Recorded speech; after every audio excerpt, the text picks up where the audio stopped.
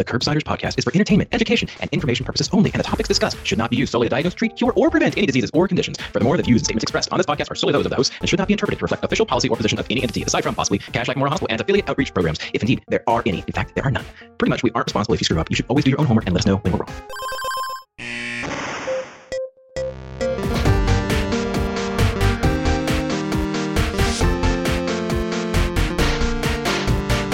Paul, I don't know what we're doing, but we're here. We're going to be talking, or this is one of these episodes, Paul, where we don't have an expert guest with us. We're just going to be recapping some pearls from many different experts that we recently talked to. How are you doing? I'm great, Matt. That was, for the audience at home, just an abrupt start. I don't think I was ready for it, but I've emotionally prepared myself. I am now.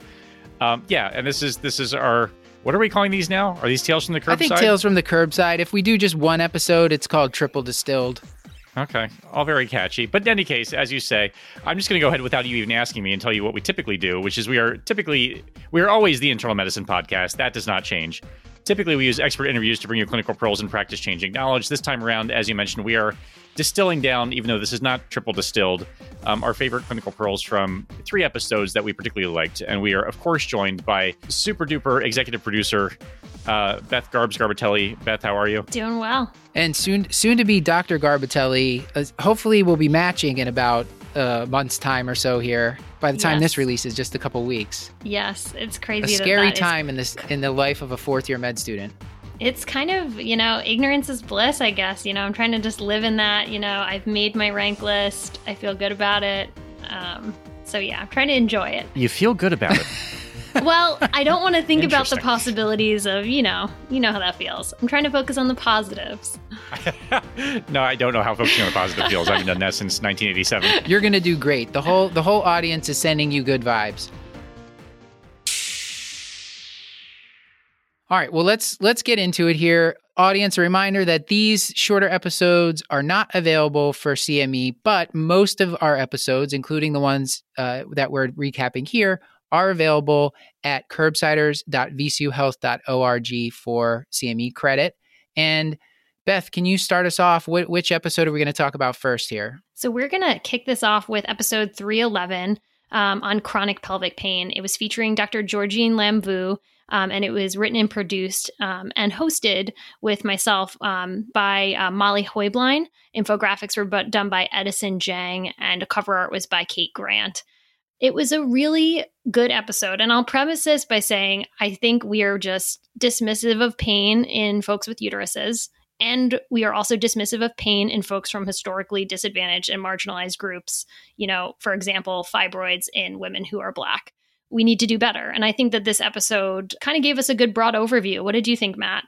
I really like the way that she talks about pain, and I was saying to Paul beforehand, Paul, she spoke about pain from I was surprised that she's primarily a surgeon because she did such a great job of just talking about this holistic approach to pain, educating the patient, working with the patient to target the symptoms. And I thought I just really enjoyed hearing her talk about how she does that. It reminded me of my approach to something like chronic back pain or any type of chronic pain that I'm facing.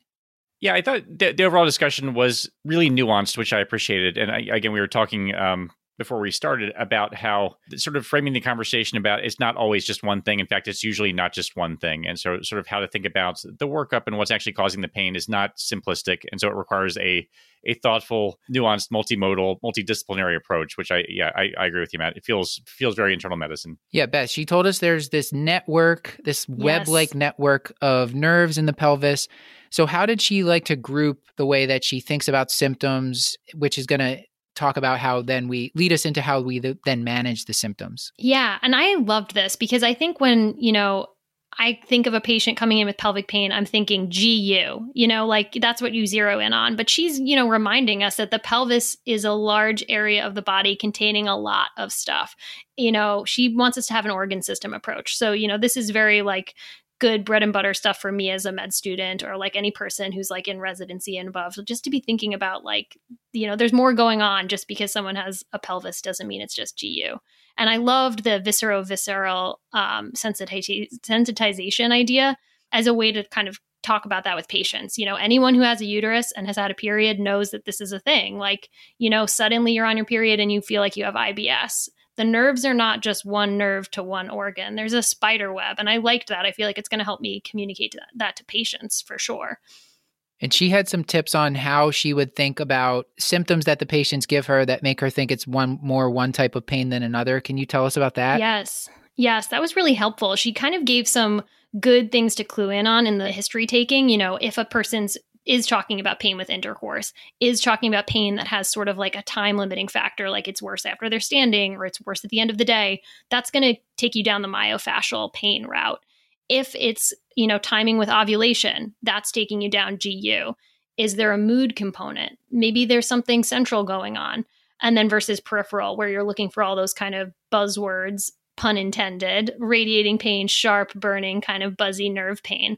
So, taking that detailed history, not just assuming you need to do a pelvic exam too on these folks. Yeah. And before we get into talking about any sort of the testing or treatment, remind us her brief approach. She talked about trauma-informed exam when you are examining these folks. Yes. And I think that's just like an important way to frame all these discussions. Just because somebody's coming to you with chronic pelvic pain doesn't mean they're consenting to a pelvic exam from you. And like framing it that way is helpful just for the patient. So, we have an episode on trauma-informed care, which we'll link to. We've talked about it before, but her approach is just fantastic. Have that open-ended discussion if this is coming up in the interview, maybe asking a question like, have you ever experienced anything that makes seeing a doctor difficult for you? Because sometimes these folks who have chronic pelvic pain or chronic pain in general may have had, traumatic medical experiences. So making sure we're getting ahead of that and being mindful of it. Paul, are you doing? Right. I was just going to say, there's actually something that really sort of spoke to me, that there was almost an intersection between, this sounds so self-important, but I'm going to roll with it, guys. This intersection between trauma-informed care and like the symptom-directed physical diagnosis, right? So like the idea, we were talking about how I think anytime someone comes in with pelvic pain, the expectation is like, oh, here we go, time to do a pelvic examination. But really, that's not necessarily warranted. And a lot of the times that's not going to give you the answer. So certainly if there's something that points very GU, there's discharge, or there's something that seems very sort of specific to that system, then perhaps a pelvic examination is warranted. And I might ask you to sort of talk us through her approach to even that. But a lot of the times that's not even necessary, and you can let the patient know that. And it's not that you're shortchanging them. You're actually doing the work that's warranted, but also not traumatizing them at the same time. So I admired that approach. Yeah. And I can't really do justice to the way she walks through the physical exam. I mean, that's something that I'd recommend you listen to the full episode for. But, she walks through the basics of, you want to take that patient through every single step, making sure they're okay, telling them they're in the driver's seat, and just, giving them a heads up that they might be feeling pain. One thing that I took away as kind of a good tip was, examining with potentially like a cotton swab to look for hyperalgesia. Like, you don't always need to use a speculum. Like, if this person's experiencing severe pain and they're giving you that heads up, use a cotton tip instead. And that can be sufficient to give you some information. Yes. One other good tip was that she said, use the word tolerable, not comfortable, because it's not going to be a comfortable exam. And as far as, so I think we should move on to, just for interest of time, diagnostic wise, she really wasn't ordering much, Paul. Some screening for sexually transmitted infections, urinalysis, pregnancy tests, and a pelvic ultrasound if you're thinking the pelvic organs might be involved. Pretty much in our wheelhouse, right, Paul?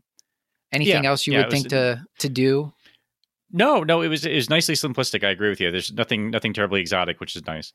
And then she said low threshold to refer out if they're having prominent GI symptoms, to refer to GI, or if you're thinking it's a bladder pain syndrome, for example, you might refer to urogynecology. And then treatment-wise, Beth, she said pelvic physical therapy is one of the things, and I think she gave us a link to look for pelvic physical therapists in the area, which we can put in the show notes here. But was there any other medications or other therapies you wanted to highlight?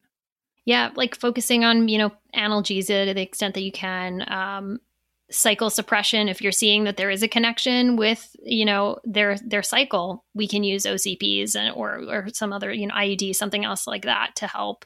These are all within the wheelhouse. The long-acting reversible contraception, the implant, or the IUD, the hormonal IUDs are. I know a lot of the people who do this kind of medicine just really like those because they you don't have to remember to take a pill every day. Yes. Absolutely.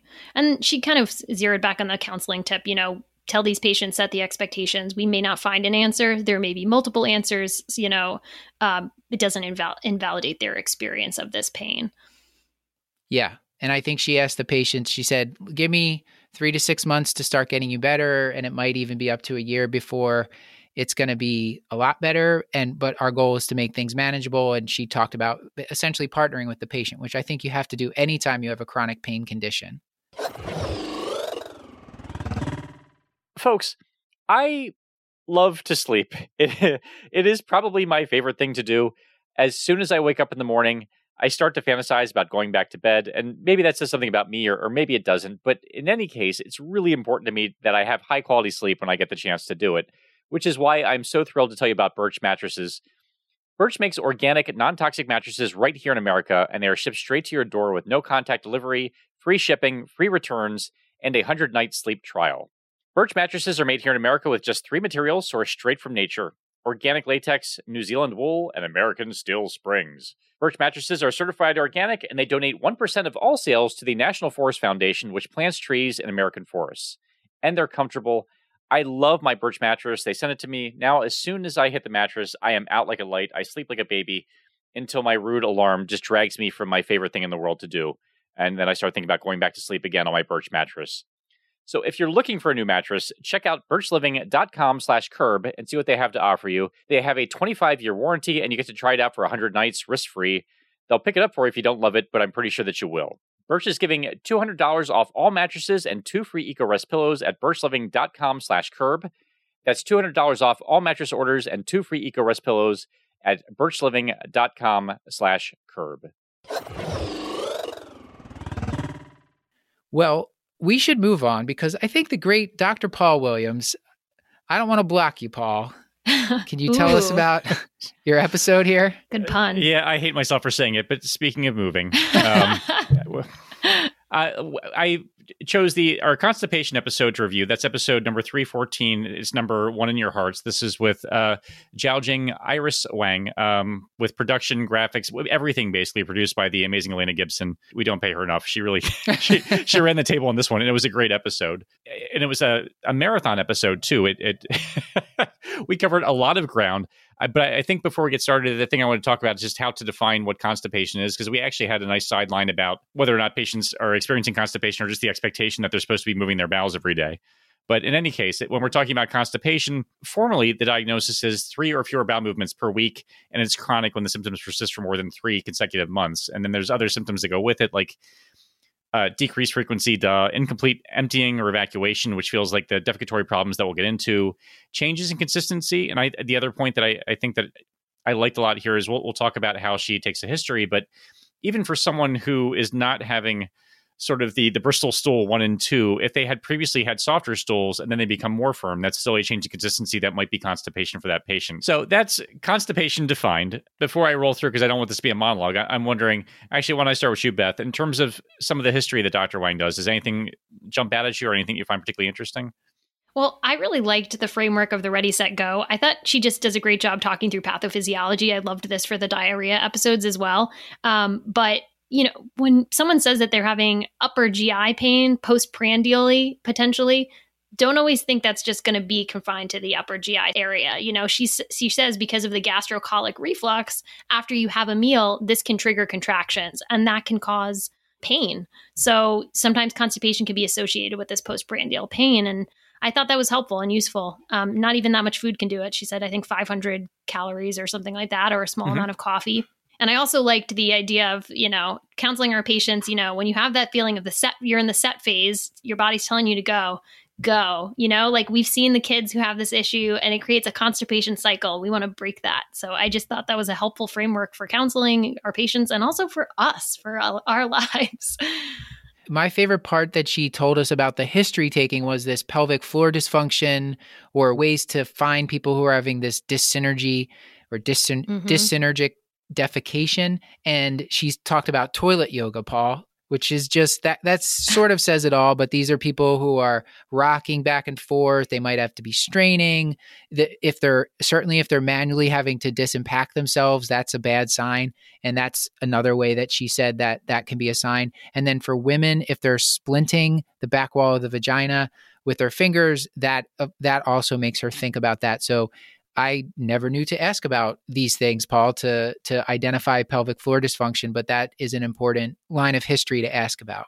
Yeah, and she loves pelvic floor dysfunction because, first of all, you can treat it, but then also a lot of her workup is aimed towards that. I feel like my framework prior to this episode in terms of thinking about constipation was mostly the slow transit or sort of secondary cause variety, and I didn't have a whole lot of much else to really think about, but it's the rectal evacuation, pelvic floor dysfunction stuff's fairly common, and a lot of her history is really devoted to actually trying to tease out whether that's the root cause or not. So all this stuff like straining and the toilet yoga and the manual evacuation, all that is the dyssynergy, which happily we can actually address a lot of the time.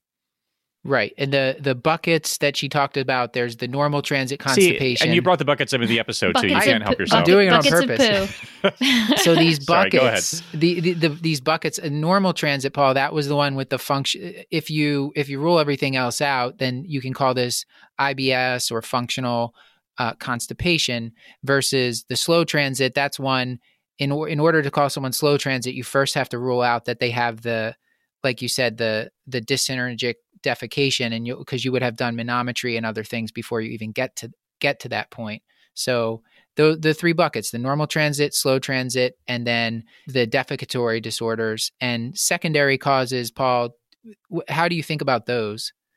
Yeah, I think the obvious ones are medications. Specifically opioids sort of springs right to mind, but there's plenty that do it. She mentioned if you start someone on iron supplementation, a very common scenario. It's not unusual to just constipate the living crap out of someone, so to speak. I feel like I just channeled Stuart for a hot minute there. Other things like neurologic concerns can certainly can be a secondary cause. So she mentioned that the constipation that comes with Parkinson's can actually be seen before some of the other symptoms are. So there's plenty of other neurologic issues that could also cause constipation. Electrolyte abnormalities, so abnormal calcium levels, obviously hypothyroidism, I think is one that we always think of in terms of a potential cause. Not that I've ever fixed anyone's constipation by fixing a TSH, but it would be nice. So those internal are medicine, we love a TSH. We love a TSH. Folks. Don't we, folks? You love to see it. And I should mention, Paul, the three buckets I was talking about were for primary causes. The secondary causes are what we're in now. That's its own bucket. I don't know, Paul. You don't have to do this one. And then she mentioned, we didn't mention this in terms of the history because I think we all do a good job of this, but if someone has significant pain with moving their bowels, if they're having bleeding, if they have sort of pencil caliber stools, the other worrisome secondary cause of constipation would be like a mass or malignancy. Right. So weight loss, that would be also that sort of thing. Yep. Yeah. And the workup, this is, I was glad to know that we are counseling people about hydration, fiber intake, and trying some just general laxatives that any good internist would be comfortable prescribing. That is perfectly fine. We don't have to jump right to manometry, Paul, which I was glad to know. But what if the first line stuff that most primary care people are doing doesn't work? Then what's the patient in store for? Yeah. So, I mean, realistically, we have to say that this means they'll be going to gastroenterology for a lot of these things. I don't think a lot of internists will be ordering things like manometry or balloon expulsion testing, but basically they'll be doing formal testing for the defecatory disorders. So the anorectal testing can include things like manometry, can include the balloon expulsion test where they actually inflate a balloon with, I think, 50 cc's, I believe they said, of normal saline, and then time how long it takes the patient to expel it. In certain specialty centers, they can even do rectal sensitivity testing where they see how much distension it actually takes for the patient to perceive it. And that can also be helpful in terms of the workup. And if that stuff doesn't help you, there is actual imaging that I have never actually seen in practicality, but I'm also not a gastroenterologist, but you can do defecography to actually visualize what their defecatory function looks like. Yeah. And then if that's abnormal, then you've probably identified some sort of dyssynergy, right? But if it's normal, you might proceed to a SITS marker study or some sort of transit time where you're measuring transit time to diagnose slow transit. And then if that's negative, then you say, oh yeah, this is IBS, this is functional. But most patients don't get to that point because most patients get better with just some of the simple lifestyle stuff and laxatives was my take home. Yeah, I feel like I have personally rarely seen things get to this point where we're actually all the way doing to colonic transit. We should say SITS marker, I think, is a trademark, but where it's basically these radioopaque markers that the patient ingests, and then you actually watch them transit through the colon over a couple of days, which is also fascinating. But yeah, that's right. I think a lot of the times you can probably figure it out before you actually get to this point, and hopefully you're able to help the patients by then. And how do you think about the approach to management, Paul? I mean, like, let's say someone wanted to eat kiwis. Should they be eating them with or without the skin? Just so it's in 3 episodes. Yeah, no, we're going to get it in 4. Skip the skins, you lunatics. 2 kiwis or 4 prunes. That was also in the paper. We forget about the prunes because it's just not as interesting as a kiwi, I guess. But yeah, there are food options that are just as good as some of the medications we prescribe. So point being, fiber being first-line therapy. The backbone of therapy also includes the osmotic laxatives, so the polyethylene glycol or milk of mag. And then, Matt, we were talking offline. Iris had some strong feelings about lactulose. Do you remember what she was talking about? She doesn't like lactulose because it's no better than things like PEG, polyethylene glycol, milk of mag, and it's expensive. And it causes a lot of gas formations. So it's expensive and it makes the patient uncomfortable. So she says, why use it? There's better things out there. Am I missing any? Well, yeah, the thing that always makes it's you see, you're a nice person. I'm a nervous person. If they have ileus or obstruction, they can cause megacolon, which is also bad business. So another good reason to not reach immediately for the lactulose. There are kinder things that work better. Yeah, she said outside of the patient with hepatic encephalopathy, she's not really using lactulose. And I think that was good news because patients don't like it. You have to fight with them to take it a lot of the times. And milk of mag or PEG is I don't have patients fighting me on those ones. I think those are good. Every so often I have the patient asking me for lactulose and I feel some kind of way, but yeah, it's not common. If the patient asks you for it and they want it, I mean, these are not all like, black and white, hard and fast rules. I think you can work with the patient. And I'm not going to start to do that now. And the onset of action is another thing. For these osmotic laxatives, they tend to be 12 to 24 hours, maybe even longer. She times a lot of these at nighttime, especially the stimulant laxatives, Senna and Bisacodyl, if people are taking them by mouth, Paul, because that way when they wake up in the morning, as Beth was talking about the ready, set, go stuff, your body's usually at the ready, set point in the morning. So if you take them at night, it sort of moves with that natural wave, and you might get better results that way. And those typically take 6 to 12 hours, something like that, to start. So It's good to take them before bed. That was super helpful. I love when we get reminded of like thinking about pharmacology when we're using drugs. and then the other thing, Paul, the quickest acting is the Bisacodyl suppository, which is less than an hour, and that makes sense as well. But just I hadn't thought about the onset of action of all these laxatives, but I think it's helpful to have that information in mind and to counsel the patients, because if sometimes they take polyethylene glycol and they say it didn't work, and I said, how long did you wait? And these 2 hours. That's expectation counseling. Yeah. Absolutely. Yeah, it's we often forget that part about the anticipatory guidance. Just sort of fire off the prescription and hope for the best. And I think that kind of counseling goes a long way. Any other big points you wanted to make here? Not a big point. Just as we're in enema land. There we go. There was a spirited Twitter discussion. We had to mention the enema. Milk and molasses. Paul Williams enema. That was a hashtag we got trending from this episode. It did not trend in any way, shape, or form. There was one brave soul who mentioned the milk and molasses is evidently popular, and the nurses appreciate it because it just smells better. And then the other reminder about Fleet's enemas can cause significant hyperphosphatemia in patients with CKD. So just use with caution, pretty please. Yeah, because they have that huge sodium and phosphate concentration, and the phosphate can cause nephrocalcinosis or bind the calcium and change their serum calcium, cause arrhythmias potentially. It's theoretical, but why even risk it if you have something that smells great and works great? Milk and molasses. right. If you can have the holidays, Didn't somebody tell us that it kind of ruins like molasses cookies or something? Like don't make it when you're making molasses cookies. I don't have a lot of molasses in my diet, Beth. I don't know about you. So it wouldn't bother me, but yes. More a Southern consideration. Someone did say that. Yeah. I believe that was one of our listeners. I think Jody Marks had written in about that and said that ruins molasses for them. So that's it. I think she did mention, Paul, everyone should have some sort of a footstool at the toilet to help with the positioning, which I think is really great too.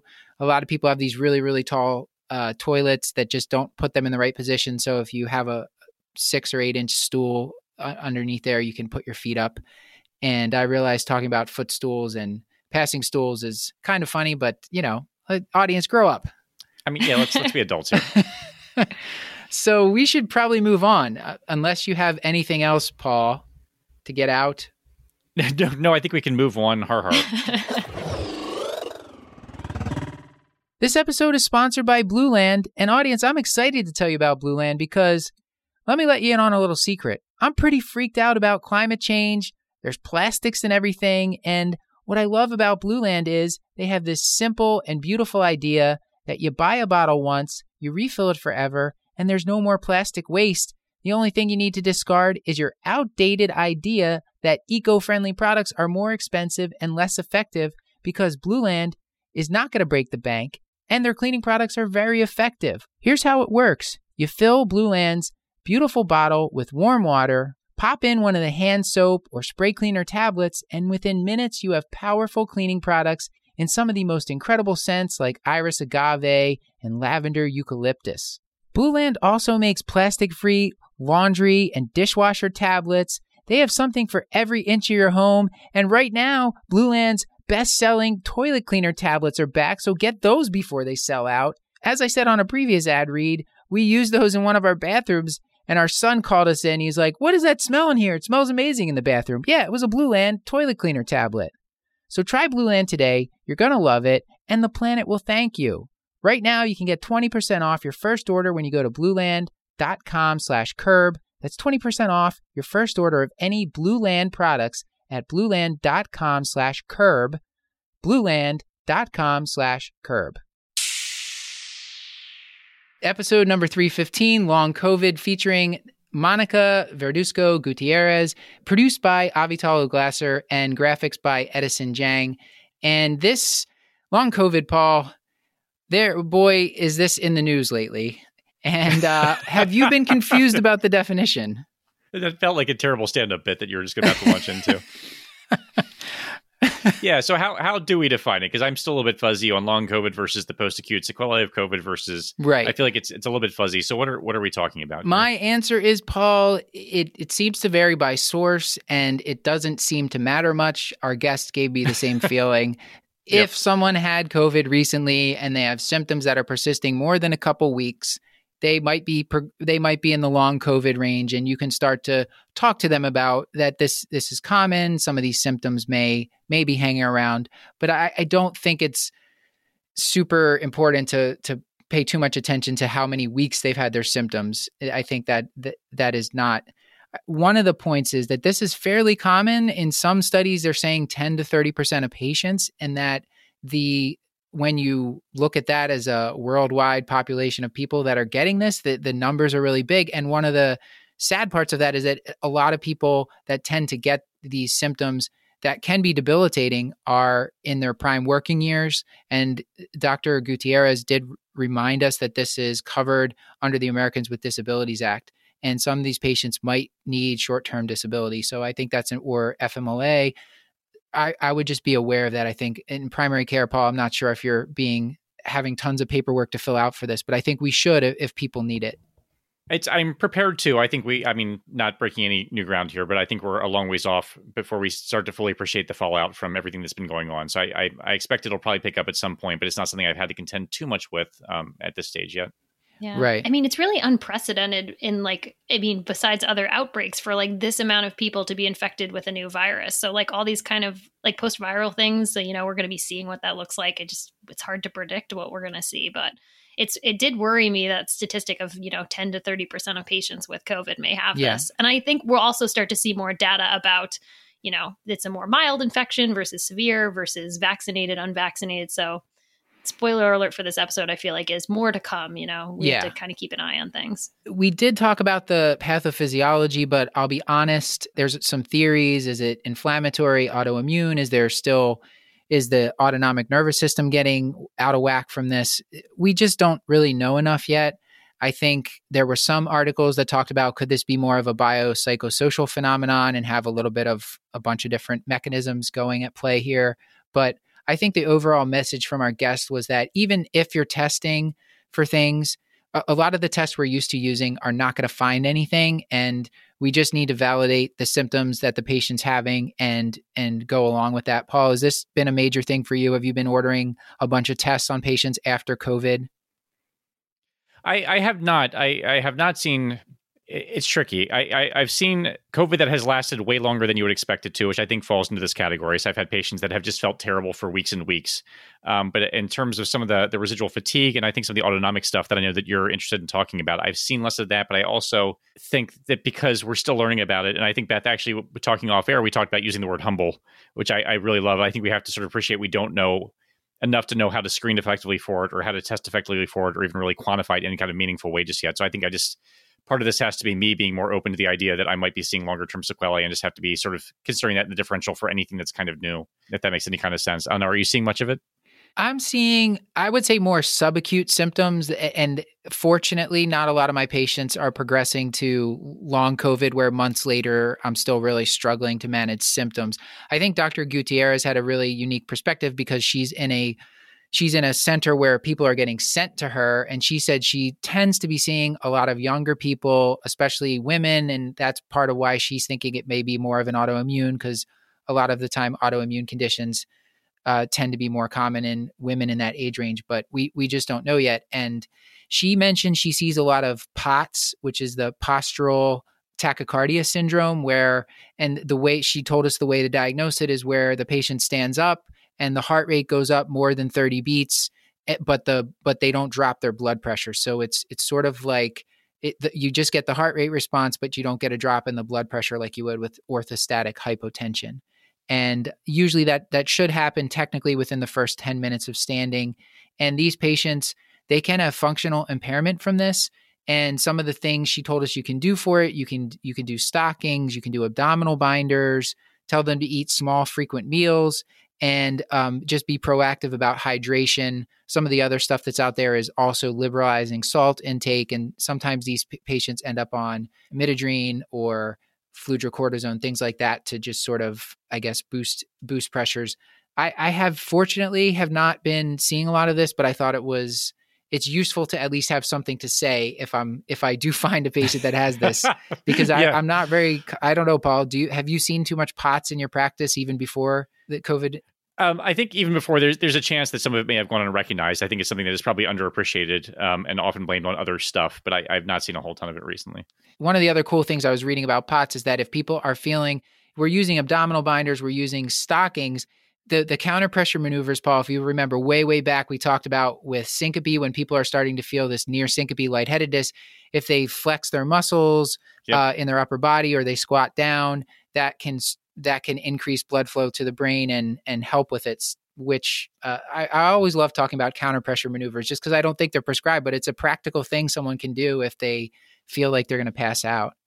And like so many things, if you give a patient something where they can take ownership of their symptoms and actually self-manage, it's much more powerful than you just sort of doing something for them or to them. And then another medication might be considered something like beta blockers just to mitigate, I guess, the tachycardia. But the big symptom with this is fatigue.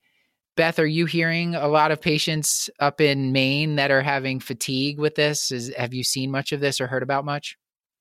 I've been mostly in the hospital this year, so I haven't seen a ton of the chronic fatigue. I saw like a couple of patients that had some sort of like persistent hypertension and things. I think Paul was talking about some persistent or like really worsening diabetes. So things like that. The fatigue, we see fatigue with a lot of different things. And I think it's once again, like something we're not sure what's causing it potentially. It's debilitating for folks though, whatever is going on, it's causing people to have a real functional impairment and, loss of work and brain fog and things like this. So she went through a good kind of approach of following kind of the 3 Ps. You pace, plan, prioritize. You tell these people to like, just take on what they can, plan activities and space them out. And going back to kind of the point we made earlier, if folks are really feeling debilitated and cannot work, being able to facilitate disabilities paperwork for those people so that they can get the rest that they need if they're still in a recovery state. I think some people just need that you to take the guilt away from them, to tell them that you might need to cut back, you might need to pace yourself, you might need to ask people to do things for you, and just give them that time to heal or get better if they are having this more chronic fatigue. And the CDC site actually there's the chronic fatigue syndrome and the myalgic encephalomyelitis, which can happen after certain, we think, maybe bad infections or viral infections. And it seems like a similar syndrome is happening to patients after COVID, some patients.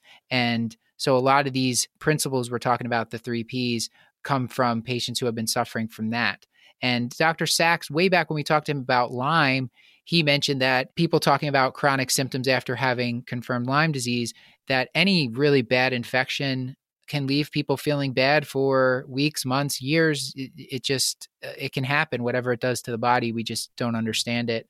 I guess the last point that I wanted to make is just kind of a neat thing, Paul. There was a website, fifthsense.org. It's safety advice about what to do for people who have lost their smell. Do you remember any of these, Paul? Is this something you had been counseling people about? It's, again, not something I've run into too much. The taste disturbances have also been upsetting for some patients, but the smell stuff, I've not done so much counseling. I've been waiting for the opportunity because it is fascinating to me, but stuff I haven't thought about, especially things like making sure your smoke alarms have batteries, having a trusted friend to not only smell your food, but also smell you, which, I mean, it sounds, and not to make light, it's a serious thing, and I'm not trying to sort of make light of it, but just, making sure that your hygiene is on point, because you lose something and it's something that we take for granted so much, right, that to have someone help you with things is may not be something that you're used to. So just giving someone permission and sort of advice to do that, I thought was also interesting too. I don't know, what stuff did you like about this site? I'm sure you did the deep dive because this is how you are. No, Paul, I don't have a lot to add here. I just thought it was neat having a trusted person that's going to smell things for you, smell you, make sure that you're eating food that's safe, make sure that your hygiene is on point. And then she talked about, and of course, this is all early. I'm sure we're going to have a lot more data on this forthcoming, but she talked about things like smell training with essential oils and putting people on something like a steroid nasal spray early. If they have this loss of smell, these things may help. We of course don't know yet, but loss of smell has been around for a while. And these are some things that have been done for other people who had lost smell even before COVID-19 was around. So I guess that my final point would be, she mentioned that the vaccine, some patients seems to get better, some patients don't have a change, and it's unusual for patients to feel worse if they're having lasting symptoms from COVID. So she would still recommend vaccination, even if your patient is having long COVID symptoms. I don't think that should be a deterrent from getting patients vaccinated. Am I missing anything else, Paul, that you wanted to highlight? No, I think you hit the high points. It was an interesting episode. We're obviously very early on in trying to figure out what we're doing and how this is going to actually affect people moving forward. So I think we're just in the very early stages of figuring out what to do about this. Beth, any last points before we head into the outro? No last points. I think we've had some good episodes, and stay tuned for more good stuff and more tales from the curbside. All right, Paul. All right, this has been another episode of the Curbsiders, bringing you a little knowledge food for your brain hole. Yummy. Okay. Get your show notes at thecurbsiders.com, and while you're there, sign up for our mailing list to get our weekly show notes in your inbox. Plus, twice each month, you'll get our new Curbsiders Digest, recapping the latest practice-changing articles, guidelines, and news in internal medicine. We're committed to providing you with high-value, practice-changing knowledge, and to do that, we need your feedback, so please subscribe, rate, and review the show on Apple Podcasts or now on Spotify. You can also contact us at thecurbsiders@gmail.com. A special thanks to our producer, Beth Garbatelli, who also runs our Twitter. Nora Taranto is the editor for The Digest. Maddie Mad Dog Morgan is on Instagram. Tima Karganov does the website. Stuart Brigham composed our theme music. Claire Morgan of Notterly edits our audio. And finally, Chris the Chew Man Chew is on Facebook. Until next time, I've been Dr. Matthew Frank Watto. I've been Beth Garbatelli. And as always, our main Dr. Paul Nelson Williams. Thank you and goodbye.